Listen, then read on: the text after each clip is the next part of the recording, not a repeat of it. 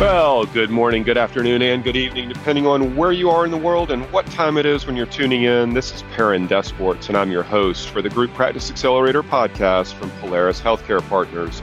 If you're an entrepreneurial dentist or other healthcare provider, and you're interested in building a successful group practice, you've found your primary resource for some of the industry's best business education.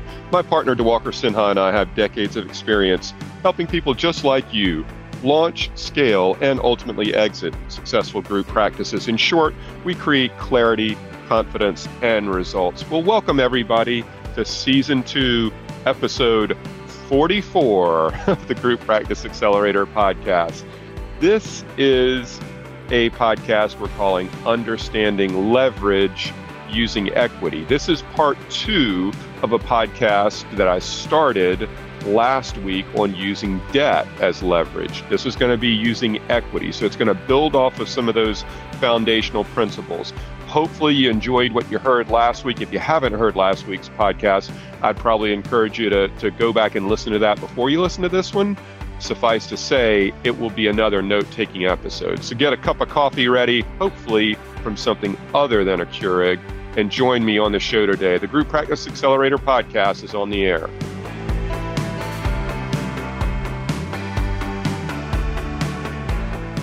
Thank you, everybody, once again for joining me on the show today. Understanding leverage and using equity to do it. This is part 2 of something that the foundation that I laid talking about debt last time. And as a quick recap, we went through the cost of debt. You know, why would you pay twice the rate versus what you have right now? And incur all of those interest payments. If you haven't listened to that episode, or if it's been a week since you listened to it, you might want to go back and take a quick pass at it. We talked about the real cost of borrowing. You're getting hung up on a 3% versus a 6% rate, and what that means across a 10-year term in terms of interest payments. Really try to break it down into its most granular aspect. So hopefully that allowed you to see with a little bit more clarity what we're truly talking about here. More importantly, the commitment that you'd be able to get in place from a lender to fund your future growth strategy is one that allows you to acquire practices, increase your EBITDA, and increase the valuation of the business that you're building, creating equity on balance sheet. And that's really the compelling reason to do it. And when we start talking about the actual cost of borrowing, I went through an example of a practice that we bought that you would in theory buy. I mean, it's generating $1 million in revenue, $200,000 in EBITDA. So we value it at 4 times EBITDA multiple, or meaning we buy it for $800,000, and then the cost of debt to do it over a 10-year term. So that was last week's podcast. Talk about using debt, getting your lending commitments in place to fund your future growth strategy as we move into the next 12 to 24 to 36 months, and really being able to execute at a high level. I think that's critically important. What I want to spend time today on builds off of those concepts. All right. And again, this may be something where if you're on the treadmill right now, or driving to or from work, or scurrying between patients to inhale a sandwich for lunch or something like that, listen to today's podcast, but you probably want to go back and listen to it a second time, maybe with a cup of coffee and a pad and pen in hand, just to make some notes and to kind of think through some of what I'm going to share on the equity front, because I hope this will be equally impactful and very valuable. So let's pick up where we kind of left off with that example practice, okay? And the example practice, once again, is $1 million in revenue. It's 200 grand in EBITDA. Value it at a 4 times EBITDA multiple, meaning it's gonna sell, or you're gonna acquire it for $800,000. Now, in the last episode, I tried to give you the dollar differences, the specificity around, seemingly paying twice as much in terms of an interest rate, like what that actually meant at a granular term. Here's another way to think about mitigating the impact of an increase in interest rate. All right. And that is what the title of the episode is, using equity as leverage. All right, what the hell does that mean? Well, what it means is, and you should all be familiar with this because this is exactly what enterprise level DSOs do all day. And it's something you should start to get comfortable with for the same reasons. Using equity as leverage or equity as currency, as we sometimes talk about it, is something where when you've built a valuable business that generates a higher volume of EBITDA, it's going to value more highly, your business is going to value more highly from an EBITDA multiple standpoint than the target you're acquiring. You've heard us, talk loosely and maybe even break down this concept of arbitrage. All right, arbitrage is simply a concept that states that if your business, I'm just going to make up some numbers here, if your business generates $2 million in EBITDA, it probably values at about a 7x EBITDA multiple. All right. If you're going to buy that practice I just mentioned that values at a 4x EBITDA multiple, a dollar of EBITDA on your balance sheet is worth 7x. A dollar of EBITDA when you're acquiring it is worth 4x. That's 3 turns of improvement after you've acquired that business. That's arbitrage. You've created a more valuable business, and the practice you acquire is immediately more valuable under your umbrella than what it was when it stood on its own. Okay, so creating equity on balance sheet is really important because it's the value of your business, especially if you ever want to exit it. But the other thing is it allows you to start to use some of the equity that you've built up as currency to get acquisitions done. So if somebody is really hung up on the interest rate of the debt and they don't feel comfortable with if they've been paying 3% on an interest rate for debt, and now the bank is going to charge them 6% going forward, and they just can't wrap their head around seemingly paying twice as much in interest to get it done. Well, there's another way to look at acquisitions, which is to say something along the lines of that $1 million revenue practice that we're going to buy for $800,000. Maybe we don't take on the full $800,000 in debt, meaning we don't take out the loan for $800,000. Maybe we're going to take on a loan for $600,000. Well, what happens to the other $200,000 of the value of that practice? We're going to allow that seller to roll equity, to roll $200,000 into our business and stay on board for a handful of years. This is what enterprise level DSOs do all the time. It minimizes the amount of debt they have to take on. It also uses one of their most valuable currencies judiciously, which is the equity they've created on balance sheet to make their dollar go further. You can do the exact same thing. So if we're talking about an increase in rate and you're hung up on the interest rate that you're paying, then simply figure out a way not to borrow as many dollars. If you borrow fewer dollars, you're paying less in interest dollars, even though the rate is higher, but you're still coming out of pocket with less cash to do it, to cover the interest pay, to cover the loan payment, I mean, and using some of the equity that you built up on balance sheet as a way to minimize some of that seemingly higher rate is completely appropriate for an acquisition strategy moving forward. And this is a concept that far too many of you have heard us talk about, but you've never considered it to be a catalyst for the growth of your business. And now is the time to do that. So let's think about this, and let me try to break down some more numbers for you. And this is where, if you listen to this at first pass, hopefully I'll connect the dots. But if you go back and listen to it a second time, then you can take some notes on it and really maybe put some pen to paper with it. So let's stick with that your business is valued. That your business is generating $2 million in EBITDA. All right, and like I said before, roughly speaking, a business generating $2 million in EBITDA is probably worth 7x on a valuation multiple. It could be more, it might be less. Let's just use 7x because it's a round number here. And I think the the range that I gave in the prior podcast was a solo practice going to value somewhere between 3 to 5 times EBITDA. A group that generates $1 million in EBITDA is going to value it 6 times. A group that generates $2 million in EBITDA is going to value it 7 times. A group that generates $3 million in EBITDA is going to value it 8 times.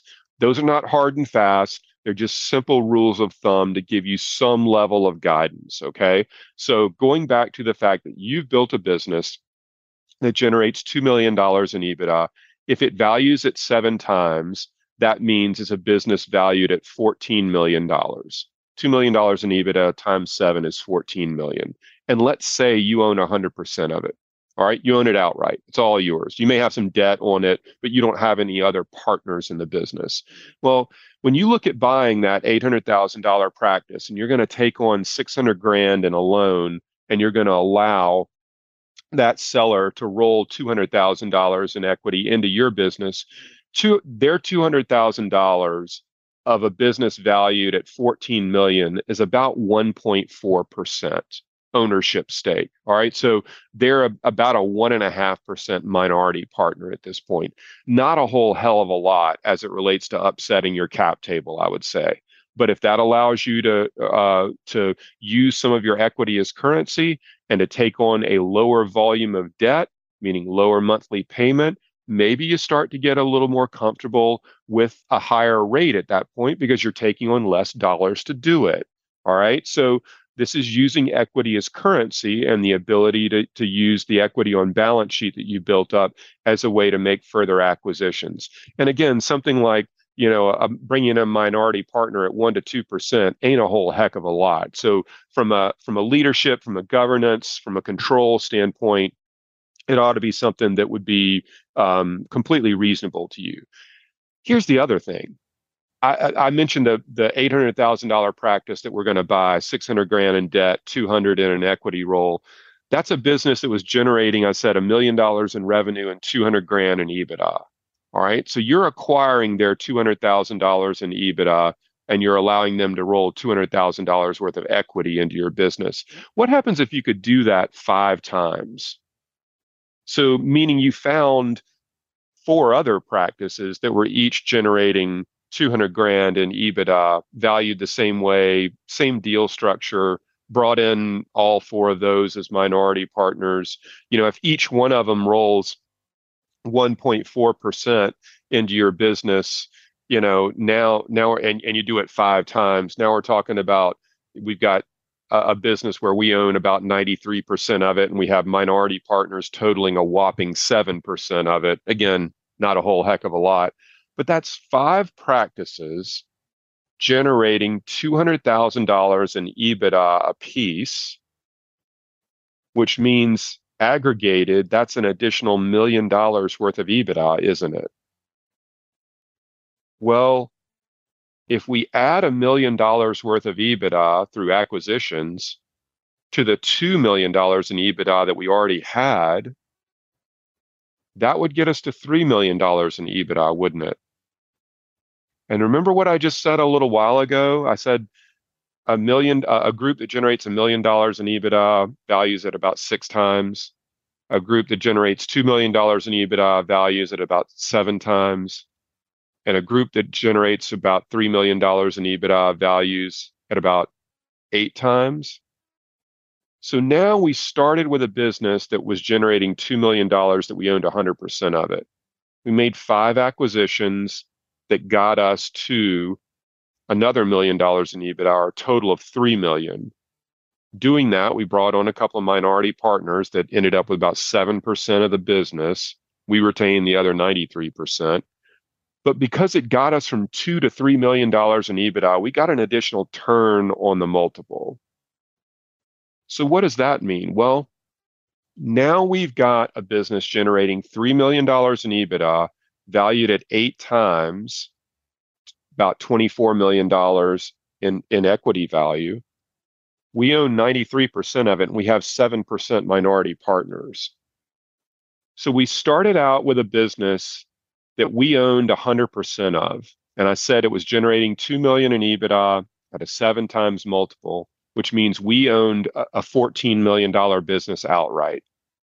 Now we own 93% of a business valued at $24 million, which is the equivalent of slightly over $22 million worth of equity value. We just went from owning value of 14 million in our business to over 22 million in a business that was valued at a total of 24, and we had 7% minority partners in it. Is that a good ride? Is that a good outcome for us? I would argue that it is. I would first and foremost argue that the cost of the debt, if we're able to create that type of an outcome, cost of the debt doesn't matter at all. But if you want to stay hung up on the difference in the rates and the seemingly high breakup fees and everything like that that you'd have to go through to get there, then okay. But more importantly, using the equity that you've built up on balance sheet as a catalyst to grow the business is incredibly important if you can add that much EBITDA and improve operations and create a more valuable business. Okay. This is a different way of thinking about acquisitions and how you're using debt and equity as leverage to get it done. All right. This is something that needs to be in your wheelhouse. It needs to be in your thought process because it allows you to mitigate the seemingly high rates of debt that we're seeing in the debt markets currently. Here's the other piece that's really important. It opens up the acquisition market to a completely different category of sellers. All right. I mentioned in the last episode that you needed to start developing your pipeline for 2023 and beyond, pipeline for acquisitions, identifying targets, knowing the business owners, knowing some general characteristics about them. Do you know them on a personal level, or did you need to have somebody connect you to them if you didn't know them and somebody else did? All right. That's pipeline development. That was under the assumption that people would be ready to sell their business outright and potentially walk away in short order. There will be plenty of opportunities for that. There's a different segment of the market that is looking for a safe harbor, but is not ready to retire and hang it up. They also are aspirational. They would like to go along for the ride and maybe cash out some chips if you sell the business down the road. This is a great segment of the market for you for a couple of reasons. One, you don't have to take on as much debt to do it. That's the first thing. The second thing is, if they roll equity into your business, they're not going to leave. It minimizes the associate turnover problem that every group practice has. They are a committed anchor doctor in that practice. Oh, by the way, it's the practice they've owned for 20 years or more. So you're basically assured of continuity of goodwill and patient flow. All right. This is key. If you're approaching the acquisition market from a standpoint of, hey, Dr. Smith, are you ready to sell your practice? No. Okay, that door's closed. Hey, Dr. Smith, these are some challenging times. I'd love to talk with you about becoming a partner in our business, me acquiring most of your practice, but you becoming an equity partner in what we're building. Would you like to talk more about that? That's a totally different conversation with a totally different mindset on the other end. And it is a substantial part of the market that you're going to encounter when and if we enter into a recession. Okay. So understanding how to use debt is of primary importance, and getting the capital structure committed and straight from your lender. Everything begins with that. The second thing is understanding where and how to use leverage and the tools you have in your toolbox to really facilitate that growth strategy. And allowing a seller to roll equity into your business, into your more valuable business, and become a minority partner in your business is something that you should absolutely have as a tool in your toolbox. If you do, it will avail you of more targets, more opportunities, different conversations than the sell and walk away point. I would argue that that's really arguably a better acquisition target than somebody who's willing to sell and just walk away and leave you with all the risks going forward. So think about that. I know this was like a lot of math, kind of off the cuff and verbally. I tried to organize my thoughts ahead of time so it wouldn't be quite as confusing for you. And if you've heard this on the first pass through, you might want to go back and just like listen to this episode again and just put the pen to paper and follow the notes that I kind of laid out for you. If you are interested in learning more about things like this, we do teach a master class called Mergers, Acquisitions, and Affiliations. I think there are two of them between now and the end of the calendar year. I have to go back and check on that. And I think we've got space in all of them. So if you're looking to learn more about how to become your own director of business development, essentially, that's, the legal structures, it's due diligence process, it's building a pipeline, identifying targets, it's acquisitions, 100% acquisitions with an equity role. We talk about affiliations. We also talk about mergers, which I don't know that that's the right thing right here for this conversation, but suffice to say that the masterclass covers a wide variety of aspects of building different tools in your toolbox and, certainly becoming your own director of business development. This does go back to the one thing that is critical, and that is a committed source of capital in writing with defined parameters around which the lender will continue lending for you to execute your growth strategy. If you do not have that in writing is the most important thing. If you do not have that in writing from your current lender, you have to have that if you're going to grow your business next year. Because what you can't do is identify acquisition targets, get to the point of almost closing the deal, and then finding out whether or not the bank will fund it or not, and having them take 3 to 6 months before you get the approval to do it. It is going to be a frothy market coming up, and private equity backed groups can typically close as fast as 30 to 60 days if they want. You need to be equally as nimble. Okay. So that committed source of capital is the cornerstone. It is the first piece that I cannot impress upon you enough. This is the time of year to do it and to get clarity on it. We'd be happy to help you with that. And John Paul, our growth capital specialist, is somebody that reads more financial statements and loan documents than the law allows, and he's a pro at it. So we'll link to his contact information in the show notes. But JP should be a resource to you that you should reach out to, or I'd be happy to connect you to him. The other thing is thinking about how you would use equity that you created on balance sheet as currency to get more acquisitions done, and that's a critical component of what should be a growth strategy as we move into 2023 and frankly, probably 2024 as well. So hopefully these two episodes taken in concert together will give you a different look to things and some of the housekeeping and priorities for the next couple of weeks and months as we roll into 2023. We're really optimistic about the next couple of years to come, and we can't wait to see the opportunities it generates, certainly for our clients. Stick around. We'll be right back with some additional thoughts and to wrap up the show.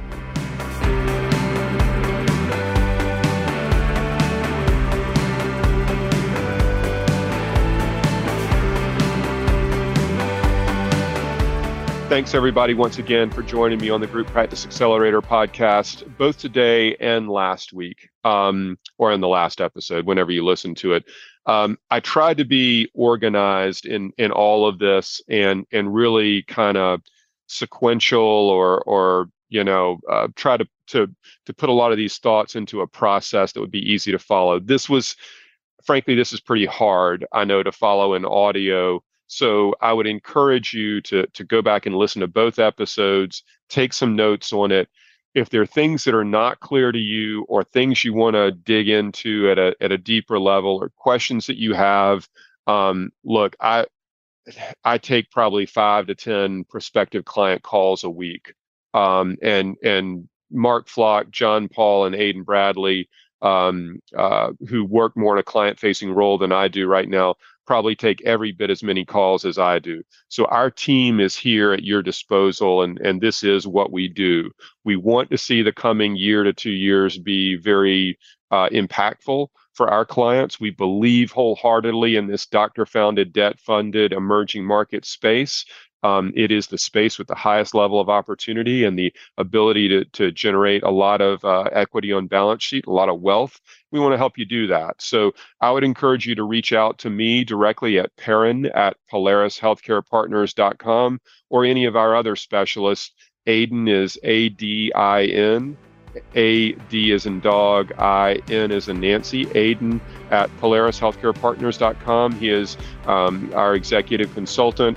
Mark Flock is Mark at PolarisHealthcarePartners.com. He's the Partnership Pathways Mergers Specialist, Associate Equity Specialist. And John Paul, JOHN, at PolarisHealthcarePartners.com is our Growth Capital Specialist. And John is the one that works with all of our clients to get all the committed sources of capital and debt structure straight that facilitates their growth strategy for the next 5 to 10 years. It would be time well spent for you to check the box on any number of those as you round out 2022 and get ready for 2023. Going to be a lot of good opportunities to come. Thanks so much for joining me on the show. Really appreciate you being a listener and a subscriber. We'll see you on the next episode.